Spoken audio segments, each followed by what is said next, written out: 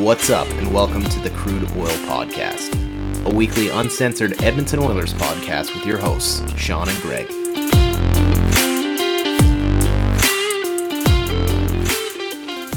All right, what's up? We're back for episode number 2 of the Crude Oil Podcast.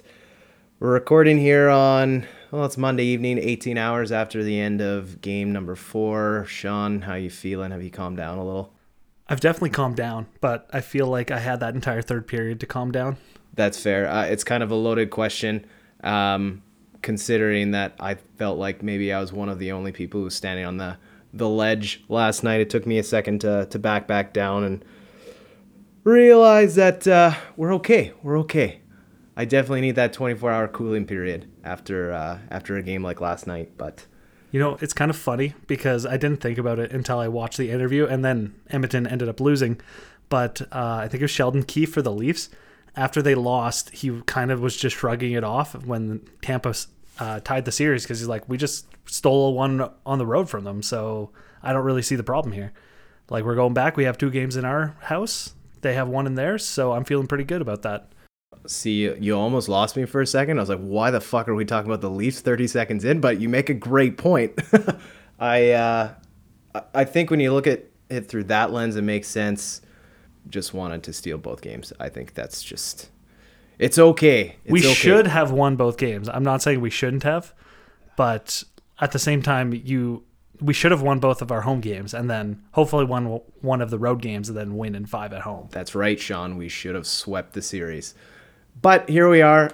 We're on the eve of game number 5. We'll get into those thoughts around game 4 probably more in depth, but figured might as well jump into the first 3 games, do a quick recap or overall thoughts of what we saw, and kind of go up game by game, and we'll recap and then jump into the preview for games 5 through 7. Yeah, it kind of feels like we're on the precipice of, the finality of the series, which, I mean, we are, but it was just here, like, beginning last week, and here we are, like, almost over. It's weird how fast time can fly in these series. Like, I'm surprised no series have ended yet. I guess tonight Colorado can sweep Nashville, but yeah. I'm surprised that's the only series that's going to be a sweep. Well, and you go back to some of the predictions that we had last week, and some were bang on, some of them completely off. The Rangers point in particular. I blame Florida as well. Yeah.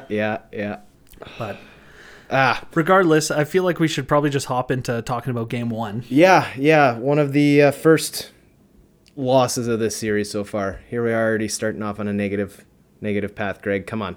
We're going to start negative, we're going to end negative, and then we're going to start super positive because we're going to win game 5 and 6. I like that optimism. So game 1, I think Edmonton played okay, but LA played extremely well, and it kind of showed ultimately. Like, our team just couldn't outscore their defensive zone mistakes, which has been the story of their regular season, especially through that losing streak they had. I found that they looked really nervous. Oh, they were very jittery. Yeah, it's like the first 10 minutes, it was very much run and gun, loose hockey, and it wasn't the Oilers that we're used to seeing. Well, not over the past little while anyway, but you could see it in players like Yamamoto when he took the most blatant penalty I've ever seen in my entire life. But yeah, I don't know why the crowd got to them so much. I guess playing in the playoffs without fans for 2 years in a row really didn't prepare them very well for it. So I think they came out in game 2, though, extremely well with that. Yeah. And then before we move on, though, to game 2, I just wanted to mention that I know everybody was calling for Mike Smith's head after the game 1. I'm sure they're eating crow now. But anybody who wanted to switch from him after game 1 is just lying to themselves and just hate Smith for hating Smith and no other reason. Yeah. My thoughts just before we jump into that second game, I'm kind of deciding whether I want to get into this, but I'm really frustrated with this whole fucking penalty situation that's going on in these playoffs. Fuck it, let's dive in now.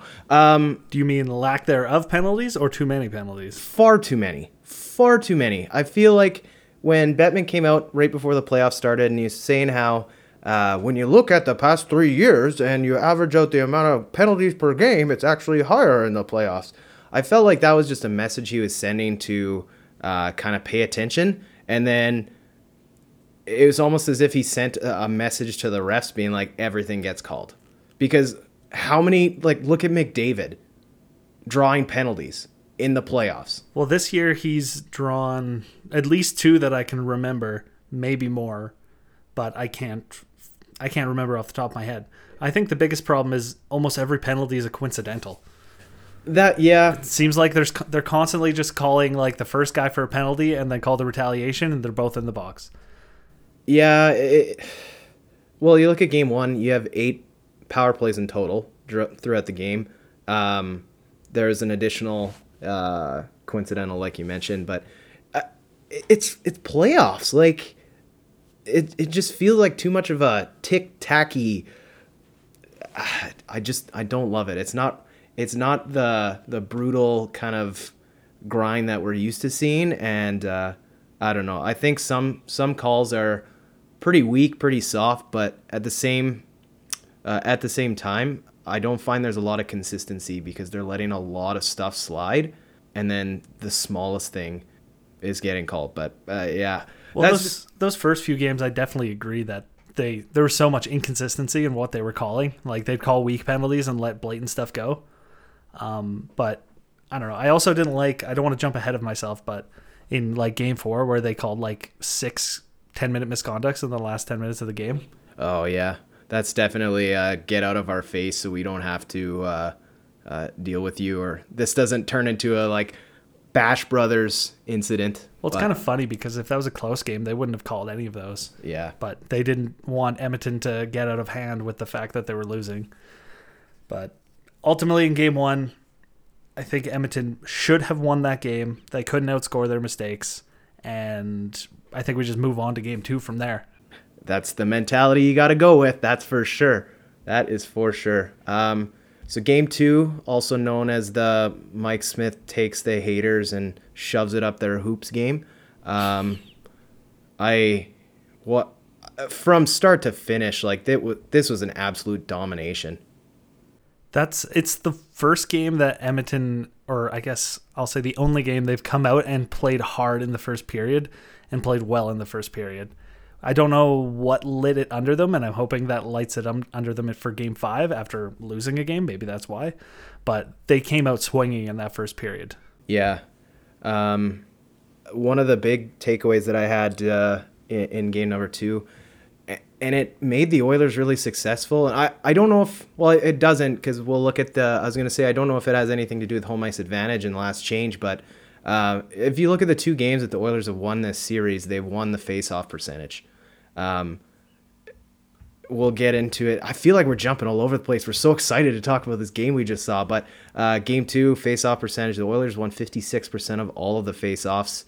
You get immediate control, and I think it sets you up for success. But again, to my point with the special teams, the Oilers are dominant in special teams. I think they're sitting, they were before game 4, but after game 3, they're sitting around 150% combined PK and PP percentage, which is unheard of. Well, I'm pretty sure after game 3, it was, what was it? They were 50% on the power play.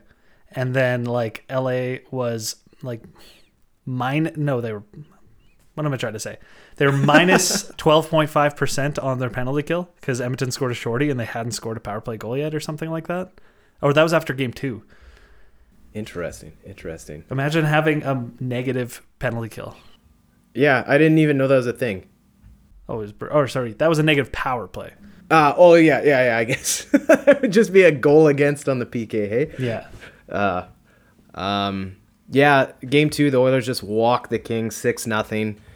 Mike King. He was the king in game number 2. Mike Smith kind of really taking it to all the haters. And then really when you move into game 3, I really don't think he did anything less in an 8-2 victory. Just another complete domination from the Oilers from start to finish. Well, I think the big thing is they came out physical. Like, if you look at the hits in both Game 2 and Game 3, they absolutely, like, dominated the hits. And I would say by far they were the most physical team. Guys like Cassian were absolutely leveling people. Like, when you do that to them, all they hear is footsteps, those, like, young defensemen, and they get rid of the puck and put themselves in bad positions. Well, I think it helps, too, the Oilers establishing that early goal and, really quietening that crowd in LA, although massive difference between what's going on in LA and what's going on in Edmonton. That was actually kind of remarkable to see. But, I agree with you. A lot of physicality in their game that they really got away from in Game 4, and it was to their advantage. Back to my previous point, 52% in the face-off circle, which is, again, just kind of showing how important those draws are. But well, I don't want to put too much emphasis on face-off percentage, but I do think it's important, especially in the defensive zone, because there's been so many times where they lose that defensive zone face-off, and then LA just has extended pressure when the McDavid line's out there, when the Draisaitl line's out there, and they can't get possession, and they have to change because they've been on the ice for a minute and can't skate anymore. Well, so here's where I disagree with that, because when you look at the face-offs, especially in Game 4 where the Oilers, they just flat out sucked. But how many face-offs did they have with the power play that they lost control right off the hop and they spent 20 seconds going down to their own end to pick up the puck? You know, it's funny you say that, because I remember watching a power play in Game 4 where I think they lost the face-off, and then they didn't have another chance to get into the zone because they lost the face-off, they skated it down, and then they, like, LA fucked around with the puck, passed it back to their defenseman, and it was like 40 seconds before they even got possession so they could try to make a zone entry. Yeah. So maybe that's just why it's on my mind right now, just knowing how bad it was in Game 4 and how trying to find correlations between what was really working in the middle games and then just seeing if there's anything that was missing. So we've kind of danced around it for a little bit now. We might as well talk about Game 4. It's the most recent in our mind. Well, there's not much else to say about Game 2 and 3. They played extremely well. They just need to replicate that. But I think talking about Game 4 is what we need to do here. Try to take away what we can to figure out what they need to not do. Yeah. Let's take a seat on the therapist couch and get this done, because... Talk me through this, Greg. Oh my God, man. It was just a flat out dud. This sounds bad, but you ever watch a game and you can see in the first 10 minutes that they don't have it? Well, you could say that even about Game 3, mind you, because they got outshot. What did they get outshot by in the first period? 19-7 by LA in the first period of Game 3. Yeah. But Smith absolutely bailed them out, and even they got outshot not as badly in terms of ratio, but they were still outshot 2-1 by LA in the first period. Well, the only reason why it wasn't 5-0 or something was because Mike Smith was standing on his head. Exactly. Well, to your point about shots, I was paying attention last night. When we got to the second intermission, the Kings were basically like they're averaging almost a shot per minute, and the Oilers weren't even half that. Like, it's yeah, I don't understand. Like, LA had 34 shots after the second, and Edmonton only had 18. Yeah, exactly. Especially after that first period. Like, I can excuse it in the first period. You come out flat, whatever. But I won't excuse it 2 periods in a row after you get blown out in the first period, coming out and getting outshot again almost 2-1 as well. Yeah, well, and another big piece that I'm starting to think is going to play a bigger role than we actually think is Derek Ryan out of the lineup in Game 4. And I've heard people talking about it. Maybe that plays into that face-off percentage you're talking about, having him being able to take Nuge's weak side face-offs. But like leading into this game, maybe I just was underappreciating him, but I haven't really noticed him all series. I think he's one of those compliment players. Like Puljujärvi, I think, is proving to be more valuable on that top line than we actually realize. I know it might be debated, but I think it provides bigger, like if Puljujärvi can get going on that top line, I think that the Oilers have a deeper lineup especially when you can stretch the Yamamoto down to second line. You can keep Derek Ryan down there. It's just when you look at Ryan Nugent-Hopkins and you pair him with Derek Brassard and who the hell was playing? Josh Archibald. There's no opportunity for Nuge to shine the way Nuge can shine. And I think Woodcroft kind of saw that. If you look at the first two periods, it seemed like the last two shifts of every period, Nuge was up on that second line. It looked like Puljujarvi was actually sitting, allowing, Yamamoto to jump up on the top. But yeah, that was something that happened like midway through the second, I think, where they just started putting the lines in a blender. But then I think at the start of the third, they were right back to normal. So I'm thinking maybe that might have just been thrown off by a penalty kill or something. So then the lines were just all messed up.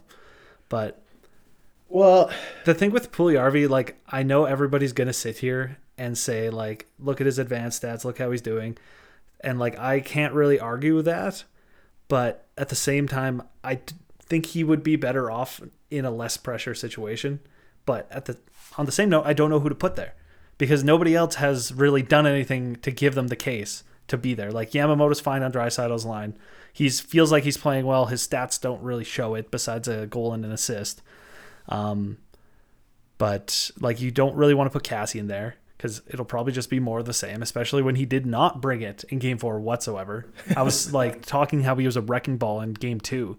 Yeah. But I don't even remember him throwing a hit in game 4. I can't even picture him. Like, he probably has a hit, but listed with 3, but still it's hard to believe. Well, like, I think the difference is the quality of those hits because I think the hits just weren't there at all. Like, looking at those stats actually from game 4, like, the hits I really don't agree with. You got to wonder how much that's inflated maybe a little bit. It seemed like every whistle there was a scrum afterward. And yeah, I don't know. I'm with you. It kind of felt like a couple players just slept through the game. It was a couple players. I think the whole team slept through that. Yeah, it's game. probably easier to list the guys that showed up, but the only person who felt like I noticed him that game was Kane. But that's been the story of the whole series, right? It's true. Like, he seems to be the only guy who, well, he thrives in the playoffs, I think, with his size and his scoring ability. You can kind of score from anywhere, throw the body, like, defend the puck. It's hard to beat him, but I don't know. He needs to find a way to show Puljujarvi how to play too, because I'm so tired of watching him not throw his body around when he's a behemoth out there, and he just doesn't realize it. Yeah. Still thinks he's a Bambi out there. I think he's still figuring it out. You got to wonder too if, well, I don't know if he's still sick or what, but you think he's probably still getting his legs, so to speak. Well, like, how long are we going to sit here and wait for him to get his legs? Like, get your legs in the bottom 6, not playing shotgun with Connor McDavid. I'm not saying he's dragging him down by any means, but he needs to also elevate the players with him. He needs to bring something that line does not have, and he's not doing that. See, it's the intangibles for me, though. I think... I hate that word so much. Why? Because I just hate it.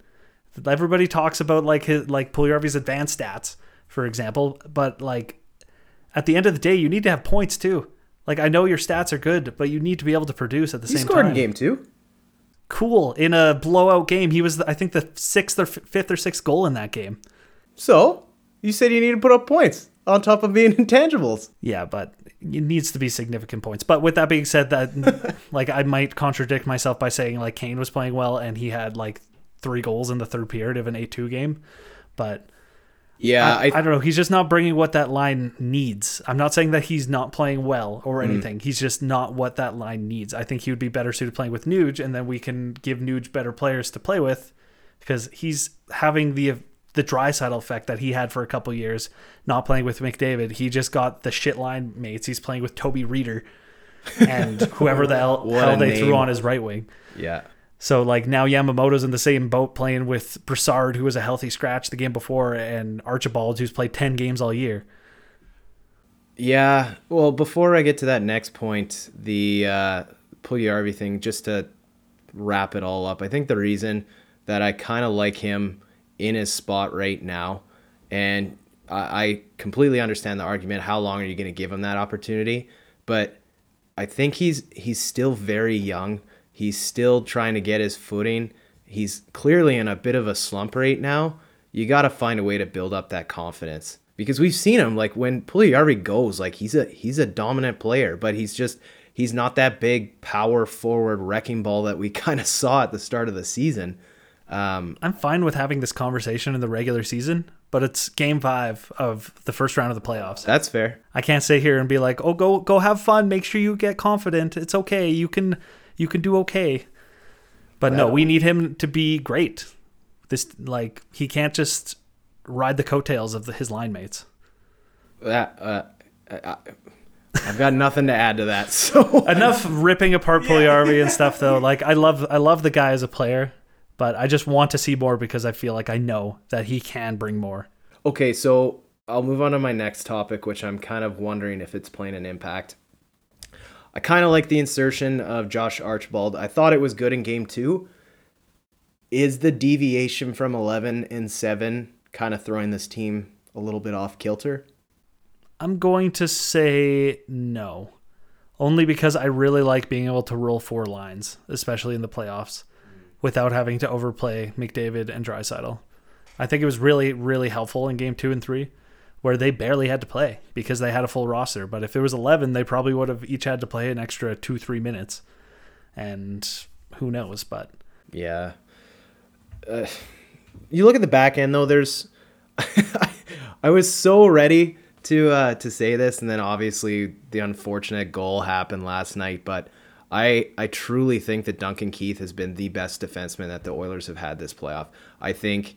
When you say the unfortunate goal last night, sorry, which one do you Just mean? the shot from the point that went off his stick, and then it got... I yeah. think it was... They say it was tipped. I didn't see the tip after he tipped it in. Yeah. He was the one who 100% tipped it in. I thought you were talking about the first one because he's the one who cleared it up the boards. Yeah. And it hit the ref. So that's the reason why I didn't go out. Yeah. I would like to say that the puck was bouncing all over the fucking place. I know. It felt like a potato field last night. Well, like he threw it up the boards there. We're talking about that first goal. It hits the ref in the back. That it's bouncing in the corner. Draisaitl's on the wall, like fighting for the puck. And then all of a sudden it pops out, bounces perfectly over Bouchard's stick, and just leaves, I think it was Deneau wide open, who just backdoor tap or passed it to Iafallo for the tap in. Well, when we go back to the goal, I went back and I watched that replay like 2 or 3 different times, and you see the puck jump over Bouchard's stick, and he's kind of like, oh shit, like I got to get back. But when he goes back, and it was Deneau that made the pass, right? Yeah. When he comes back in, he doesn't even bother to pick up that second man. Like, well, I think they were in a full panic situation, mind you, but that's no excuse because they need to not panic. And Bouchard should be the guy who doesn't panic. That's kind of his MO. Yeah. But maybe he needed to panic a little bit. A little bit more. Yeah. Well, he really lacks that in his game sometimes. But like I will say, I was talking a lot of shit to him about lack of urgency in game 1. Right to him. But then game 2 and 3, he played extremely well. And that leads into Keith playing extremely well as well. Sorry for interrupting you and going off on that side tangent. But no, it was a very valuable tangent. No, I was just going to say, I think Keith is really showing the value of his contract right now. I'm not going to say that he's worth every single penny or whatever, but just the value. I find that he really controls the pace of the breakout.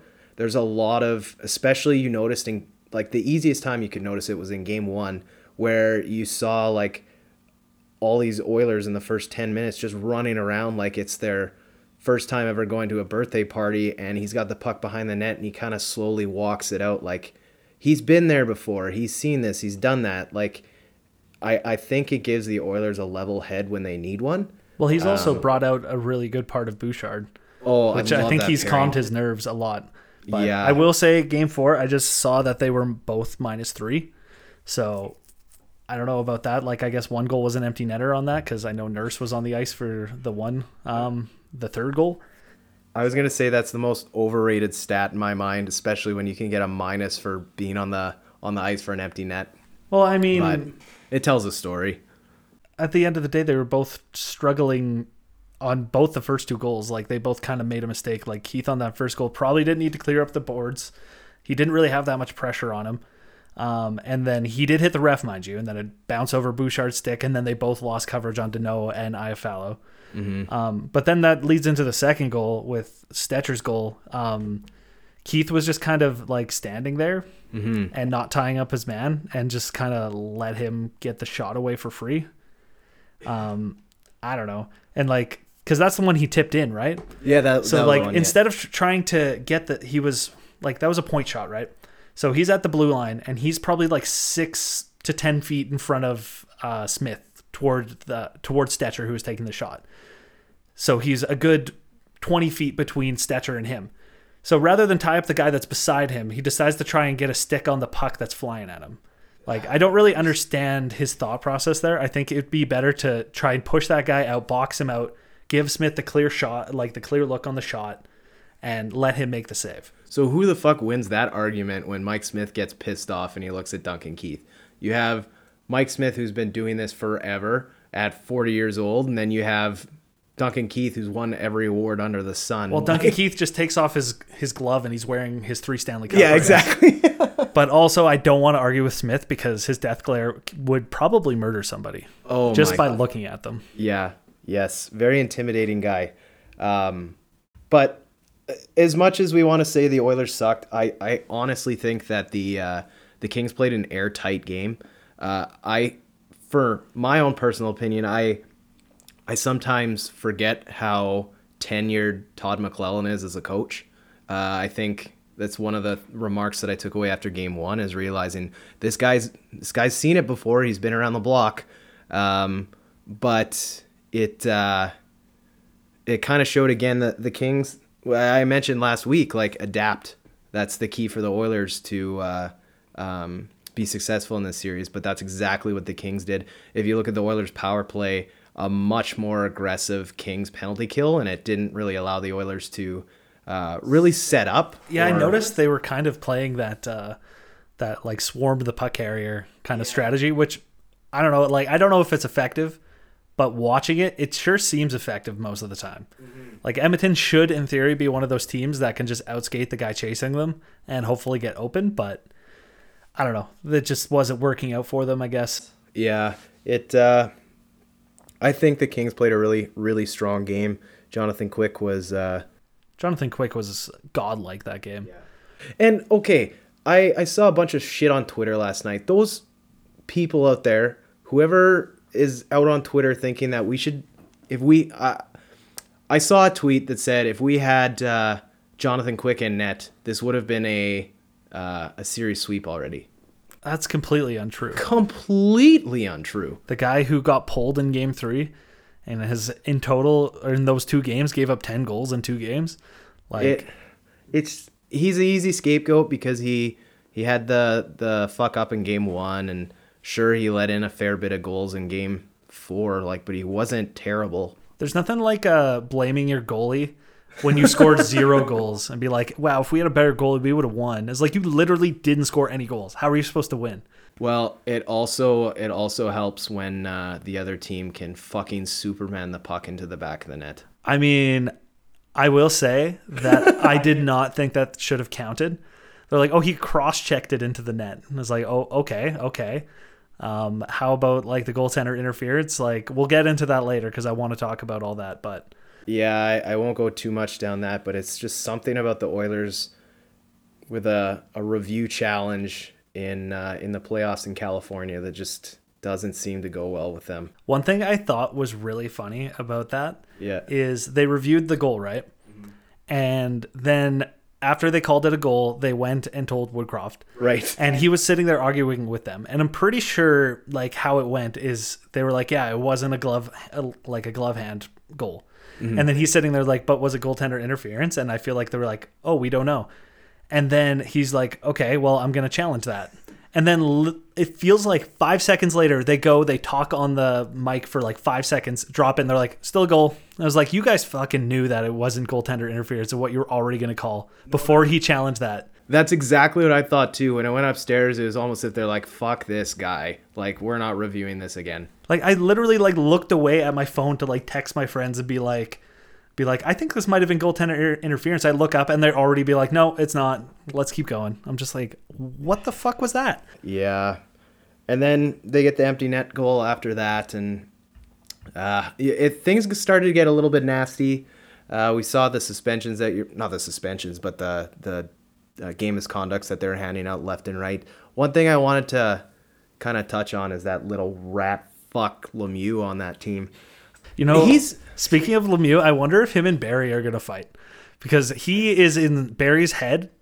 Like, Barry loses his fucking mind when he's on the ice. It's hilarious. Well, in the Mikey Anderson, Connor McDavid angle that we're seeing is kind of interesting too. How about CC like absolutely destroying that guy with like the flying like takedown? He comes flying at him. He just grabs him out of the air and throws him to the ground. The amount of joy that I'm getting from using wrestling memes on our Twitter account just to compare what's going on, from Evander Kane's goals to Cody Cece's body slams, is just making my heart happy. Well, it's so weird. Like, this seems like it's kind of ironic that Chuck Liddell was in the crowd. Louis wouldn't stop. Oh my God, was he in the crowd? Yeah, Louis would not shut up about that. That was driving me nuts. Freaking hard on for the guy. There was so like every scrum, like there was that. I think it was Nugent Anderson were like having that scrap behind the net, just rolling around in the second period, and I was like, what is happening in this game? Like, I don't think either team knows how to have a proper hockey scrum.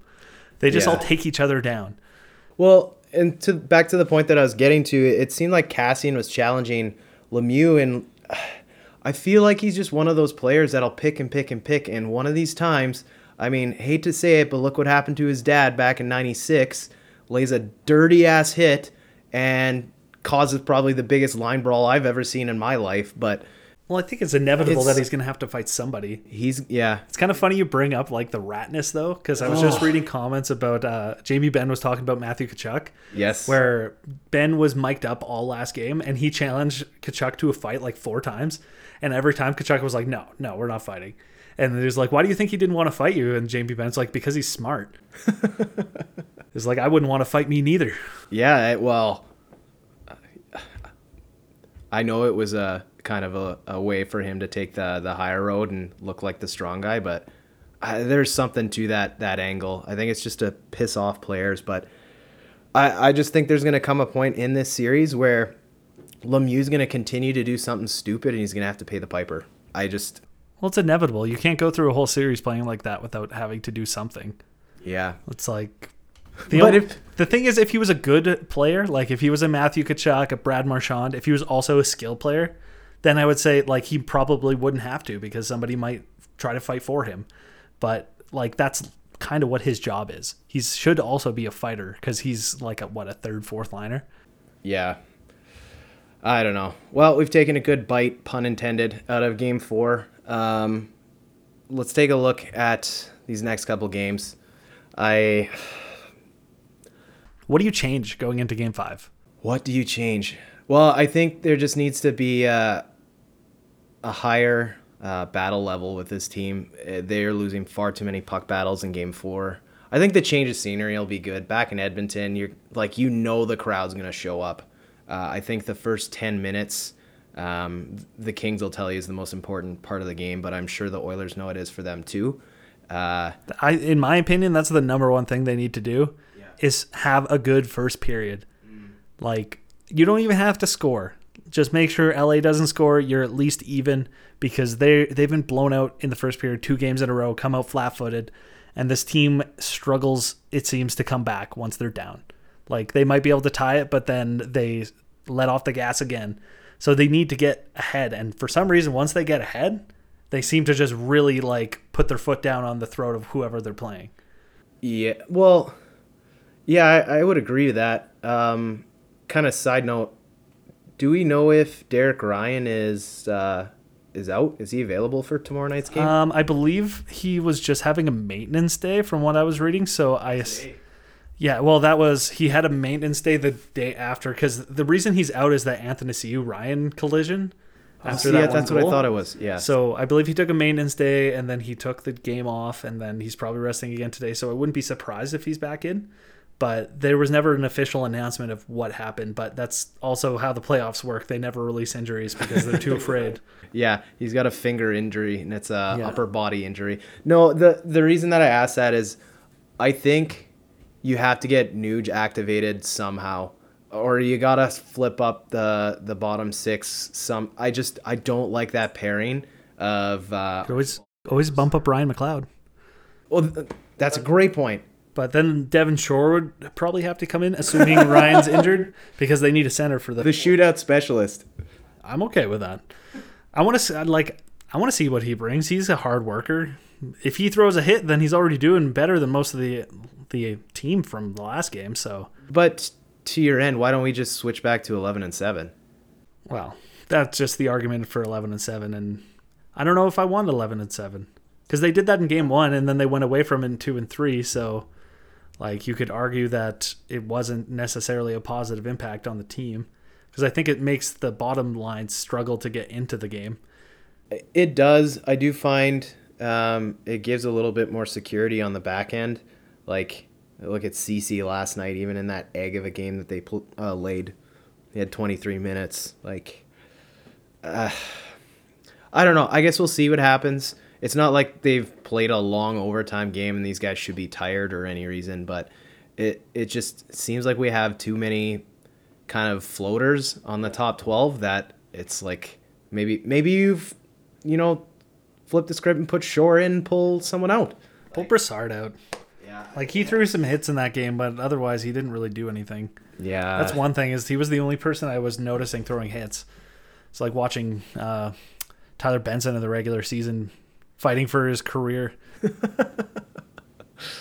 So essentially your main key to the game will be for game 5. Oh, it was a question. No, sorry, I probably should have worded that as a question instead of blah blah blah blank. No, I think they need to have a higher battle level. Like, the compete needs to be much higher. This is gonna kind of it's gonna be counterintuitive to what I said last week about why Woodcroft's a good coach and why the message of Woodcroft is different from Tippett, but I just got to work harder. Well, yeah, exactly. I saw John Cooper's comments this week when everyone was saying how the Tampa Bay Lightning look burnt out. They look tired, and he said, "If you're tired, you don't want to win." And so that's kind of the look that the Oilers gave last night. So. That's just, it's compete, man. It's compete for me. I really wish we could have the lackadaisical attitude that John Cooper has in those interviews. Just going to watch a movie every game day. Yeah. Well, it's like after game 1, he's like, oh yeah, it's just game 1. Like, who gives a shit? Meanwhile, in Edmonton, we lost game 1 and we were ready to burn the city down. I guess that's what winning 2 Stanley Cups in a row will do for you. Yeah, it calms the heart rate down a little bit, hey? A little bit. They've all been there by now. We are all panicking still.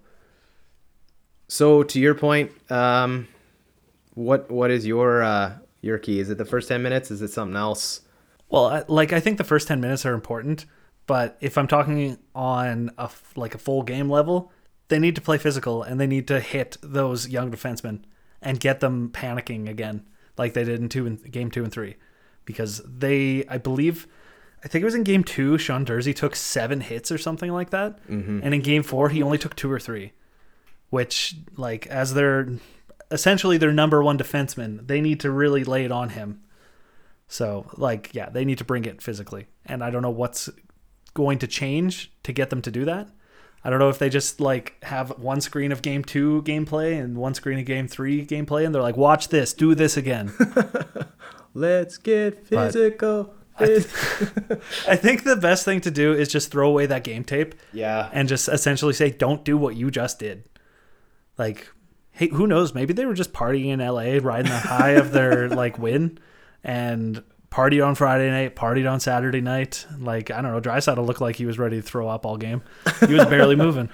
Oh, I don't want to rag on him too much, but I think he played horrible. He might still be injured, from when he was nursing something at the end of the season there. Well, to me, maybe horrible is a strong word, but I did feel like the decisions he was making were kind of dopey headed. Like the amount of just passes he would make on the power play, just flipping to where some guy should be without looking. I know that's kind of the MO of the Oilers power plays. They've got this kind of intuition of where people will be, but it just some just brain farts in terms of passing and making plays. But I don't know. I can't single him out because the whole team played like shit. That's fair. So, out of the next 3 games, 2 of them are at home. That's got to be a positive, hey? Well, it's like we said at the beginning of the show. That's like what Sheldon Keefe was saying about the Leafs, and I think that applies to us too. It's like we went in there, them having 3 games at home, us having 2, and now we have 2 games at home, they have 1. So statistically speaking, we have the advantage. We're back to having home ice advantage again because we lost it after giving 1 away at home. Yeah. And now we have it back again. So we just need, now that we're hopefully not jittery when we go home, we hopefully can use that energy, come out strong in the first period, and hopefully ride that high for the rest of the game. Agreed there. Well, that'll kind of do it here for our game 5 through 7 preview. The rest will just be crossing our fingers and toes and just keeping our eyes closed until we can, I don't know, make it through the next 24 hours. I don't know. It's been such an emotional roller coaster. These late games aren't really helping me. I know these 8 p.m. starts aren't the funnest, especially on a Sunday night. And then I'm so happy there hasn't been overtime yet. oh my God, no kidding. I'm exhausted, and like I shouldn't be this exhausted, but like it keeps fucking with my sleep schedule. And I'm sure everybody in Edmonton feels the same way, besides those Nighthawks out there or the people who work in the late morning or in the afternoon. But it's worth every single like ounce of tiredness you get. If assuming they win, I will be very disappointed if I stay up late and they lose, like last night. I was so mad. I was like, why am I if you're going to play like this, I'm just going to go to bed. Sean's riding in the streets because he's lost sleep over the past week and a half. Well, like, fuck. They're playing on the ice like they're sleeping. Why can't I sleep too? Okay, that's a fair point. It's a bunch of bullshit. Well, let's wrap up this podcast with our first segment of our show, actually. Sean, are you excited? Yes, I love segments. Segments are fun. Segments are fun. So we're introducing the plus minus of the week.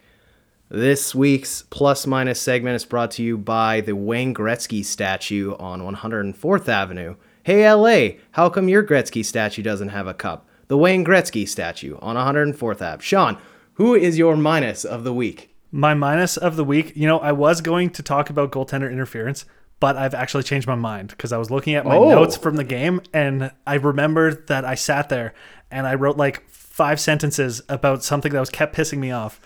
And it's all the stupid sports betting ads that will not stop playing between breaks. It's like I am losing my fucking mind. It is bad. It's like Jackpot City, Bet 99, Sports 365, whatever the hell Dan O'Toole's trying to sell me. Like I don't know, man. It's making me lose my mind. Like, why is this legal to advertise gambling this much? It's like it now that it's super, elite, not illegal, super legal. Jesus, to do. It's like they're shoving it down your throat. Like, do it or else. But it's way too much. And like the worst part is they all have these former NHL players selling them. Like, I think Gretzky's in one. He doesn't actually say anything. He just kind of stands there. But the one that I hate the most is Matthew Barnaby trying to sell me something. I don't know why, but the last thing I want to do is buy something that Matthew Barnaby wants me to buy. That makes sense. He's also got that line in the commercial that says, my playing career might be over. Isn't that the same guy who like decided to go to a training camp in the ECHL when he heard Sean Avery, his arch enemy, was firing back up? Like, I think so. The only thing I remember of him is he made the Angry Bieksa face the one time, and Vigneault couldn't stop laughing. I thought it was Barnaby who did that. Not Filppula. Filppula. Son of a bitch. I can see his face. There's a V in his name. People listening to the show are gonna lose their minds because they're like, yeah, you idiots, it's this person. Well, now I have to Google it. Do you want to talk about your minus while I Google that? Yeah, I can talk about my minus. I'm gonna put a player into this category this week. It's I I hate it when my minus is actually a player when the whole team sucked. But Tyson Barrie, just give away central no-brain hockey plays. Just it's funny when you look back. I was one of the defenders of Tyson Barrie when he got signed because I was like, you know what? He has the potential to put up like a shit ton of points. We saw it last year, but right now the guy couldn't score if he walked into a 10-cent brothel with a pocket of dimes. Like there's just nothing there. Well, it's like I mentioned before. I think Lemieux's in his head too. Yeah. He's not playing the way that he should be, and I think that kind of plays into it. Did you figure out who the player was? Yes, it's Vern Fiddler. I knew it was a V. You know, that just goes to show how forgettable Matthew Barnaby is. Is that I just attribute him to other people. There you go. All right, Sean, your plus for the week. My plus is absolutely 100% Mike Smith. I don't think anybody can argue that.